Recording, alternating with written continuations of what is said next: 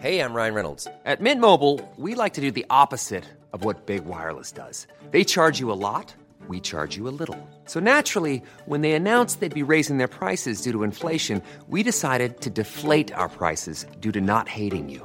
That's right. We're cutting the price of Mint Unlimited from $30 a month to just $15 a month. Give it a try at mintmobile.com/switch. $45 up front for 3 months plus taxes and fees. Promo rate for new customers for limited time. Unlimited more than 40 gigabytes per month. Slows full terms at mintmobile.com.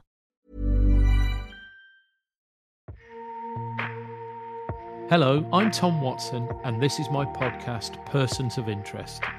In my 20 years in the House of Commons, I was lucky enough to meet some truly fascinating people, but I didn't always manage to spend enough time with them to work out what makes them tick. So now I'm going to correct that by inviting them and you to join me for a longer chat. And today I'm talking to Professor Edith Hall, academic and author, about Aristotle, class, growing up as a vicar's daughter, and eudaimonia. When I was on my health journey, losing weight and getting fit, I had to lay down new habits. And one of the books that really helped me on that journey was a book called Aristotle's Way by Edith Hall. And in my world, what it really showed me was that Aristotle was the first ever self-help guru. Edith's got a slightly more insightful view of Aristotle than that, but her writing is so accessible. I wanted to talk to her about what drove her to bring the classics to a wider audience. And you can see in our conversation, she's one of life's natural enthusiasts.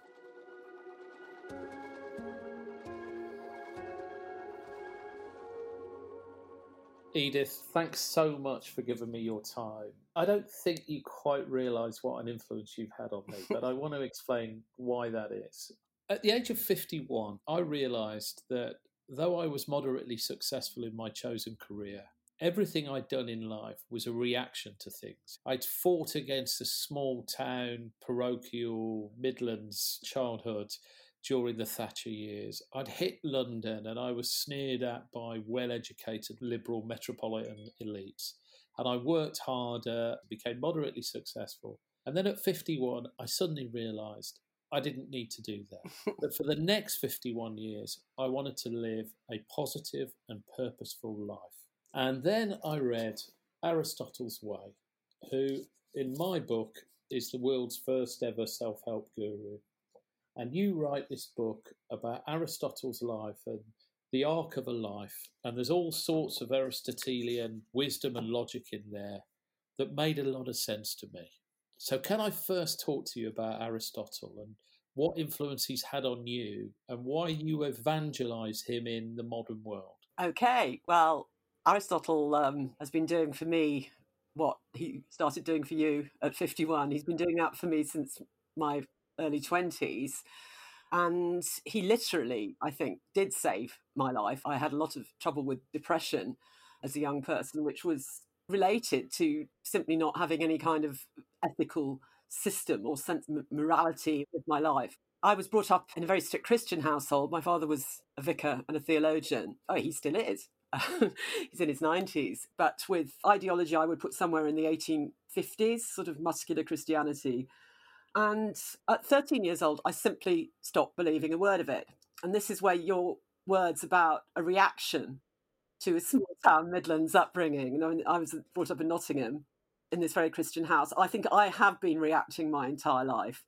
But what Aristotle helped me realise was that reaction can actually become a positive thing rather than a negative thing. And so that I could, instead of a sort of religious doctrinal system, which I found incredibly repressive, and it was particularly bad for girls in those days, long before women were allowed to be priests and so on, find a way to make my life meaningful for myself, but without losing the desire to be a good person. Because when I lost that at 13, I could see absolutely no reason whatsoever to try to be virtuous if I wasn't going to be punished in any afterlife. And if there was no such thing as an interventionist God who was going to smite me with a thunderbolt if I was bad. On the contrary, everything about capitalism in the 1970s and 1980s was telling me that what you're supposed to do is grab the most land you can for yourself and devil take the hindmost. We have this very, very contradictory ideology. under the economic system that we've got, which actually applauds selfishness and kicking other people down the ladder, while also sort of telling you in other ways through movies and fictions and so on that it's important to be good. So it was only when I started reading Aristotle, I was one of the very last beneficiaries of the Butler Education Act. I was one of the very last people to get a grammar school scholarship in Nottingham County and got Latin and Greek, went to Oxford and was offered Aristotle in conjunction with Greek tragedy. And I simply couldn't believe my eyes. For 7 years, 13 to 21, I had absolutely been in a moral wilderness with no sense of why there was any point in trying to do the right thing by anybody. And this showed me that there was something massive in it for me, that if I tried really hard to develop my own life along the lines I wanted it and was treated everybody else with consideration, I would be much more likely to be happy. And it works. You're happy now? Yeah, I absolutely think I'm as happy as I could possibly have been given the cards I was dealt with at birth and the combination of good and bad luck that everybody gets. I think that I have maxed out my potential for happiness. But it's not a state that you arrive at. You have to keep doing it every day. I mean, if I started treating people really badly tomorrow, you can wreck it all. The idea, as Aristotle saw, was that if you start doing it really self-consciously, just like driving a car, sooner or later things do become much more habitual, that you start smiling at people in a kind way habitually. You start not getting angry too suddenly habitually. I've also struggled with my weight. I know you have. You start habitually just actually preferring the fish and the salad after a while.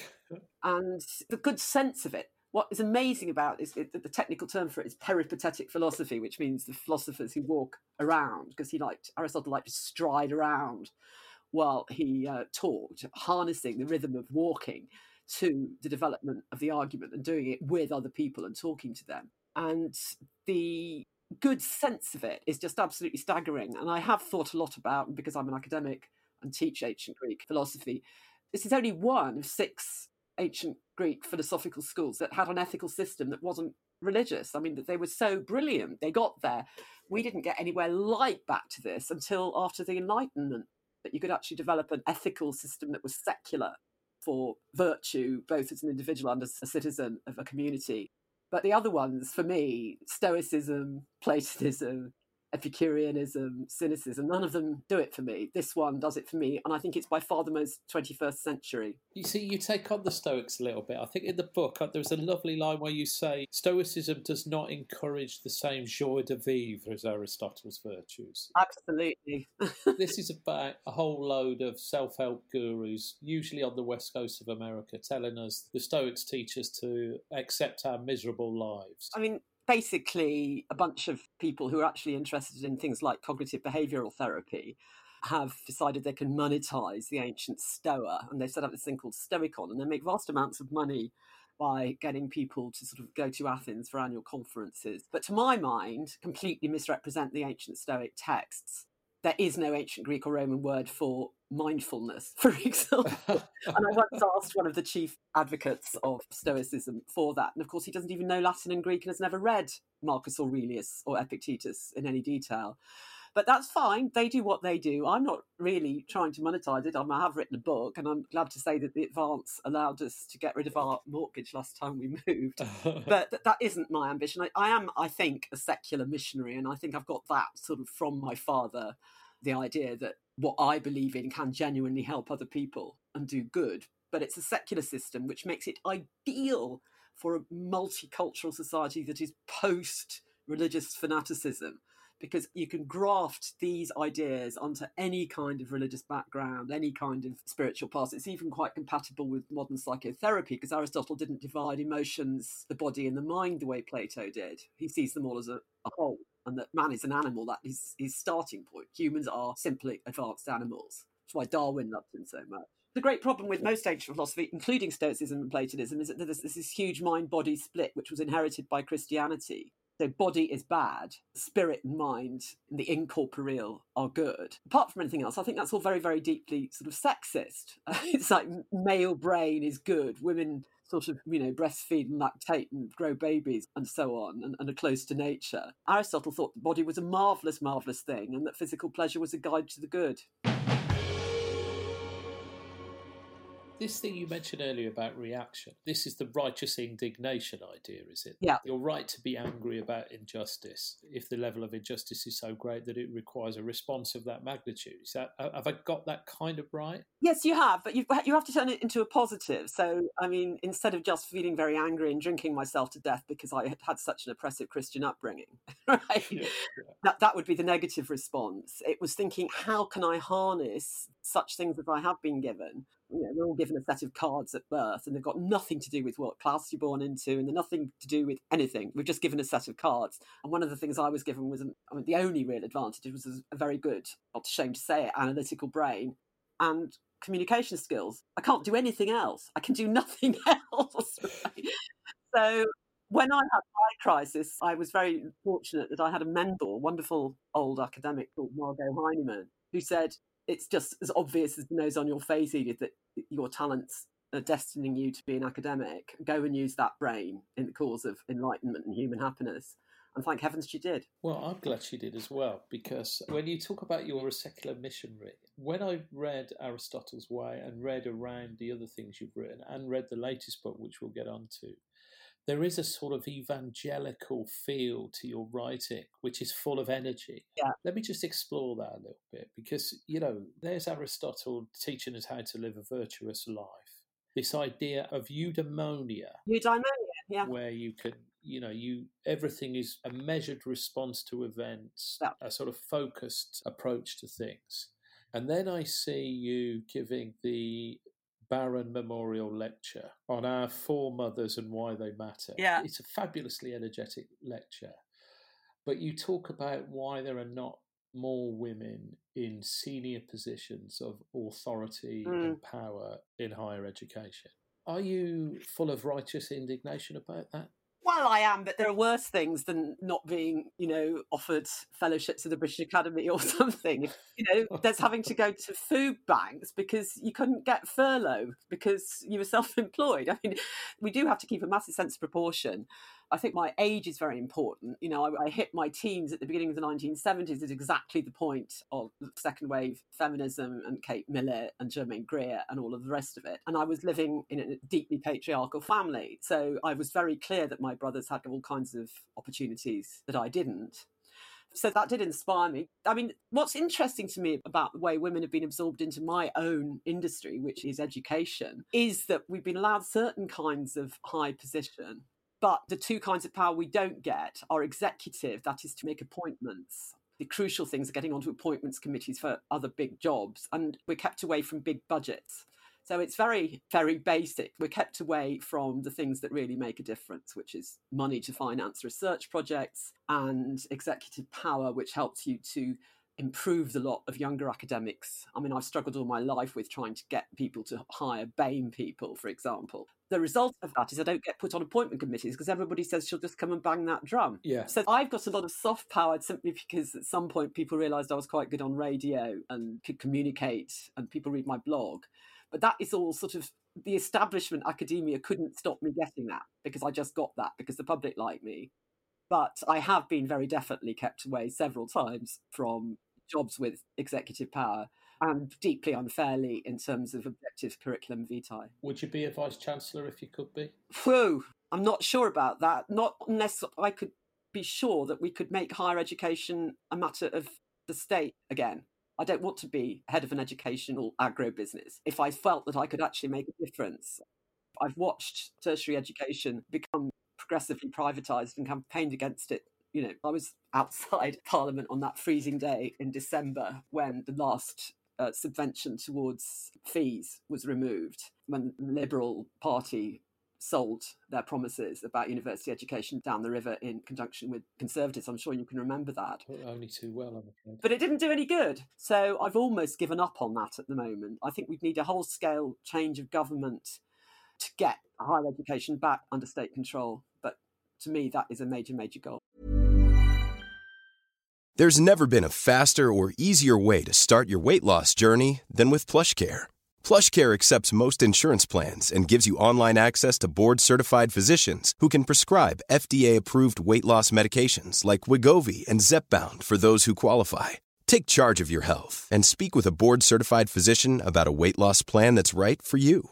Get started today at plushcare.com/weight-loss. That's plushcare.com/weight-loss. plushcare.com/weight-loss. I'm Sandra, and I'm just the professional your small business was looking for. But you didn't hire me because you didn't use LinkedIn Jobs. LinkedIn has professionals you can't find anywhere else, including those who aren't actively looking for a new job, but might be open to the perfect role, like me. In a given month, over 70% of LinkedIn users don't visit other leading job sites. So if you're not looking on LinkedIn, you'll miss out on great candidates like Sandra. Start hiring professionals like a professional. Post your free job on linkedin.com/spoken today. With the book that you've just published, A People's History of the Classics, Yeah. there's some fabulous stories and anecdotes in there. You say you came up through second wave feminism in the 70s, but you were very moved by the miners' strike and some of the miners' libraries in there. Tell me a little bit about that and what impact that's had on your thinking. Okay, well, after I graduated, I mean, I'd been very involved in student politics at Wadham College, Oxford, where the English Don was a man called Terry Eagleton, and there was quite a lot of left-wing stuff went on there. You know, I joined the SWP for a while as an undergraduate until I was told to make the tea by the heroes of masculine labour. Oh, classic. Yeah, absolutely classic. But, you know, I knew where my politics were. And I actually was in huge debt. When I graduated, I speak modern Greek for various reasons. And I was hired by a shipping company on their management trainee scheme. And my first job was sent to go and provide evidence to rationalise the tugboat cruise, rationalise, you know what that means, in Cardiff and Liverpool docks. That was my very first job. And I really did have a eureka moment. And this was only about 2 years after I discovered Aristotle. I was going through some very old files in Liverpool in the docks about tugboat men who'd been killed in accidents in the 1950s. It's very, very dangerous territory. And their widows getting compensation of like 10 shillings. You know, I could not believe it. And I left working for this company and decided to go back and do a doctorate at Oxford. And that was 1984. And I was pretty central to Oxford City's supporting the mine workers. Our pit was Mardy Pit, which was one of the very last, I'm proud to say, that went back. So I was doing my doctorate and working for the miners and getting to know them. And they told me all about the miners' libraries, which is an incredible tradition in South Wales. And I said, you know, have you read any Greek or Roman authors or whatever? And it was like, we really like Plutarch. I don't like that Plato one very much. I couldn't believe my ears. Yeah. They read them all in English. They never had any Latin and Greek. They had to go down the pit when they were children. I swore then that I was going to write one day a history of working class access to the ancient Greeks and Romans, because I was increasingly clear at Oxford, as you can imagine, that basically the only people who studied classics are from Boris Johnson's school. You can't get Latin and Greek in the state school system anymore. It's quite impossible. So I swore that, and I'm very, very proud of this book. It is the book of my life. I'm slightly struggling, actually, now it's done. I'm serious, what to get up for in the morning. For 35 years, I've been collecting trade union memorabilia and going to the People's History Museum and searching through trade union banners, looking for classical imagery and reading autobiographies. And I'm very glad I've done it, because it's a backstory to how people who, through sort of self-help and commitment to education, self-education, could overcome real injustice of one kind or another, whether it's just boredom, you know, an incredibly boring life of people who are consigned to manual labour and nothing else. They often get very bored if they've got an intellectual streak. And just straightforwardly, I mean, when you read the Hansard debates with the early trade union leaders in the Labour Party in the first part of the 20th century, saying, could you please stop quoting Latin at me, to the guys on the other bench? You know, it's really inspirational. So I am incredibly proud of that book, and co-wrote it, I must say, with a wonderful young academic called Henry Stead, who's a lecturer in Latin at St Andrews. He completely got what I was doing, and I couldn't have done it without him. He came into my life at a very important moment in terms of me feeling overwhelmed by the sheer labour involved in that book. You could tell it's a lifetime work and a labour of love, but it's more than just a history. I mean, in fact, in the introduction, you describe it as a rallying cry to modern Britain to support the case for the universal availability of classical civilisations and ancient history in schools. Yeah. Tell me why that's so important. Well, this is great that I'm getting a chance to air this. Thank you. The point is, you have to listen to the numbers here, but Latin and Greek are unavailable except in the private system almost completely now. that's only to 7% of our teens in schools and universities. There is a wonderful alternative, actually developed in the 1950s, which are GCSEs and A-levels in classical civilization or ancient history, where you get to read the most important bits of history, the most important bits of philosophy, most important ideas from that 1,500 years between 800 BC and about 300 AD, which changed the human race, all right? And you get to read those, and they're incredibly successful. The kids who do them tend to acquire incredible transferable skills and cultural literacy, and they're not fazed when Boris Johnson goes on about Pericles. They know exactly who Pericles was. They know exactly what the limitations of Athenian democracy were. They know why the Roman Republic fell. And indeed, they know that there was secular ethics by people like Aristotle that allowed you to think about morality without introducing God into it. They're fantastic qualifications. They're also, this is the crucial thing, they're introducible by a teacher qualified in any subject, right? They do not have to have a classics PGCE. So I've got history teachers in my campaign. I've got physics teachers, got English teachers. If I can find a teacher in every state school in the land who's prepared to introduce them, then we can get these marvellous subjects offered to all our young. That's not Scotland, but it's England, Wales and Northern Ireland. And if people want to know more about that campaign, it's www.aceclassics.org. And we have already managed to introduce these A-levels to a sizable number of new schools. And I'm very, very passionate about it. I think that keeping people away from this incredibly important 1500 units, the intellectual revolution of the human race, is massive social injustice. There's a chapter in the book where I think it's called Staging Class Struggle Classically, where you sort of argue that some of the ideas were so challenging to the orthodoxies of the day that it created censorship. It's the story of the Grackeye brothers around Peterloo Massacre. People were very worried that this would actually create revolution. Oh, totally. It was brutally censored. It's a particular play by a man called James Sheridan Knowles, who was an Anglo-Irish lefty. And he wrote this wonderfully inspiring play. The Grackeye brothers were aristocrats, but both of them lost their lives trying to redistribute land that had been stolen from the Italian poor. They realised that the poor were being treated incredibly badly and the Republic wasn't sustainable with that kind of poverty. Plutarch wrote about these characters in wonderful heroic lives, and he wrote this stirring play which was premiered in 1816 at exactly the point when the Prince Regent was at his most unpopular, and there was a terrible famine in the wake of the Napoleonic Wars.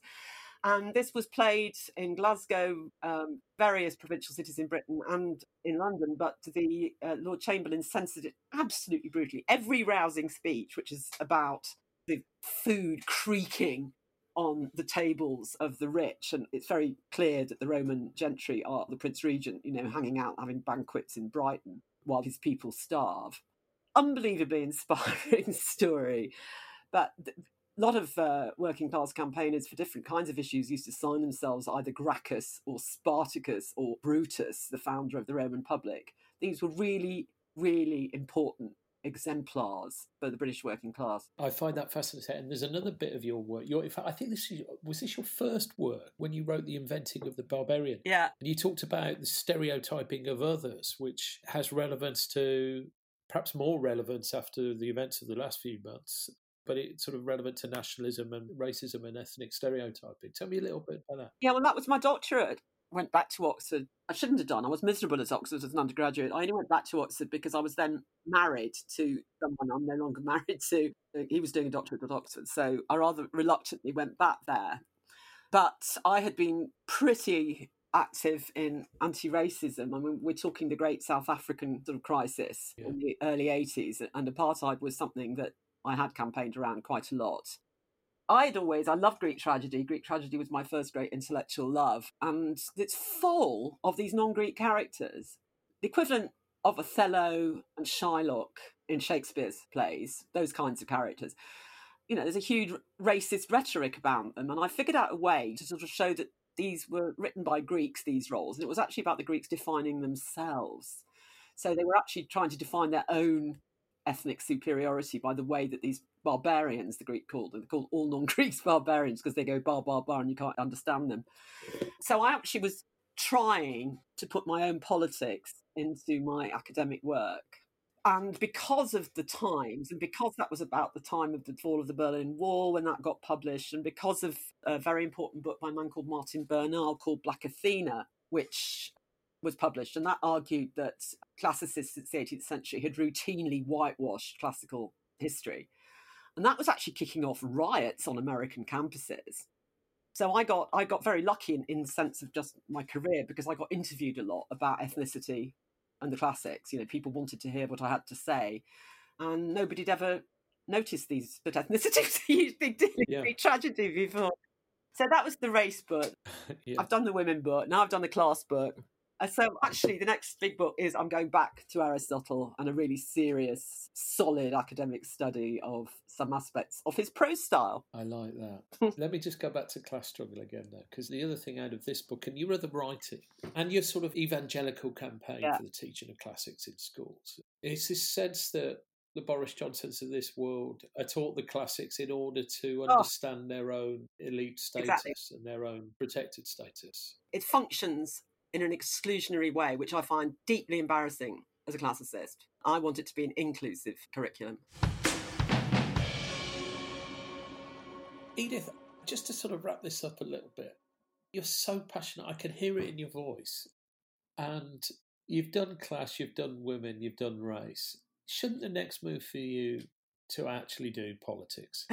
Be an MP and deploy these experiences and understandings you've got to try and make the world a better place. You're talking to somebody who did 2 years ago as a Labour candidate for Papworth Everard in my village.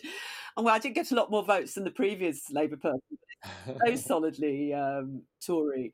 I didn't do that because I wanted a political career. I did that because I was asked by the excellent people who run the local party branch to be a paper candidate. They just wanted someone for Labour Party people to vote for, and they were actually surprised how well I did. Yeah. No, I was nowhere near. But no, I can't. I thought about this very hard when I was about 30 and decided, I think quite rightly, that I'm very, very emotional. Part of that passion, and I am very passionate and have very strong emotions, which is why Aristotle's so useful to me, because he helps me moderate them and harness them in useful directions. I get very, very hurt very, very easily. I get very, very angry. I get very depressed. I think there is a temperament, a Teflon temperament that is necessary for successful politicians. I don't know what you have to say about that. I mean, when I first noticed you, it was over the whole Murdoch thing. You were so brave. Thank you. You were foolhardy brave, if you know what I mean. Yeah, I know what you mean. And I really admire it, but I don't know. I don't know. How do you feel? Do you think being too emotional can actually make you a bad politician? Nobody wants their MP to burst into tears all the time when things get rough. Well, there's a sort of Aristotle balance to get here. Yeah. I mean, what I would say about Westminster is there are people, I think, who are emotionally immature or emotionally undeveloped. Yeah. And I mean, they're over-indexed in other areas of life. They're very motivated and focused and, mission-driven, but they lack empathy. Yeah. And I would say that in the current political climate we're in, there is a deficit of empathy, which is genuinely a problem for our democracy. Yeah. So I don't think you should have a problem with standing for Parliament if you feel emotion. And you do develop systems for dealing with, Daily Mail attacks or online trolling. Yeah. And I do actually genuinely believe there is there's always been MPs throughout history who've understood philosophy and its application. Yeah. But I think there's a little niche for that as well in the modern Parliament. Yeah, definitely. And now that I'm a retired politician, I mean, Aristotle actually helped me. I ended up on a journey that was so profound for me that I realised that I'd probably done everything I can and I needed to do something else in life in order to be fulfilled. He was 49 when he finally got the chance to do what he really wanted. He was 49, and this is one of the most important things about this book. And he says somewhere that he thinks men reach their peak and prime at 49. Still got your health, but you've got all this acquired experience. And he had to teach the sons of tyrants, like Alexander the Great. He'd been at people's beck and call. He wasn't a privately wealthy man at all. He was a doctor from northern Greece. And at 49, finally Alexander crossed over to Asia, never to return. And boom, Aristotle was back in Athens in the democracy in days, founding his own university and running it on his own lines and writing his own books. So I think he would thoroughly approve of you finding your best life and the best Tom Watson and new goals at half a century. Do you know what, Edith? That is massive validation. And I'm beaming. That's a great thing to say. And I think you're living your best life, but you need to be the Vice-Chancellor of a university or an MP, because you've written it all and done it all. And I know there's more to come from you, but I think you should deploy all these things you've learned in the last 30 years. Okay, actually climbing slippery, greasy poles and ladders up management systems at universities, I'd have had to start a lot younger at being administrator than I could now. But I think politics is more likely, actually. Well, if ever you want to do it, I'll come out of retirement and I'll run your campaign for you. And I have got a bit of experience in that. You certainly do. It was wonderful to talk to Edith. I think British universities are very lucky to have her. She's driven by a mission that the classics can make us all better human beings, and that the classics belong to all of us, whatever our class, not just the privileged few. And it was a genuine pleasure to talk to her today. I hope you enjoyed this episode of Persons of Interest. If you did, do subscribe wherever you get your podcasts to hear more of my conversations. If you like it a lot, please consider giving us a rating. Thanks for listening. Persons of Interest is an IE Entertainment production. The executive producers are Lucy Pullin and Tim Cunningham. This episode was edited by Matt and Scott at Podmonkey. The music by Tom Gray.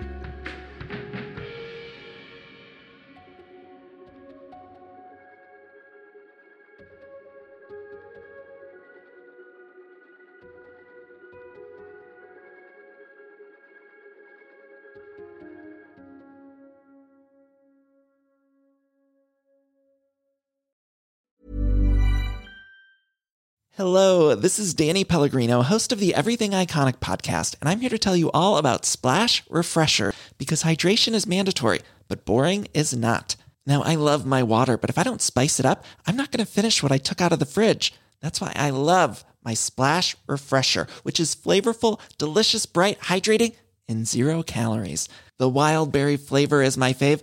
No, wait, is the pineapple mango flavor my fave? You know what? All 5 craveable Splash Refresher flavors are my fave because they're so delicious. So get hydrated and enjoy it with Splash Refresher.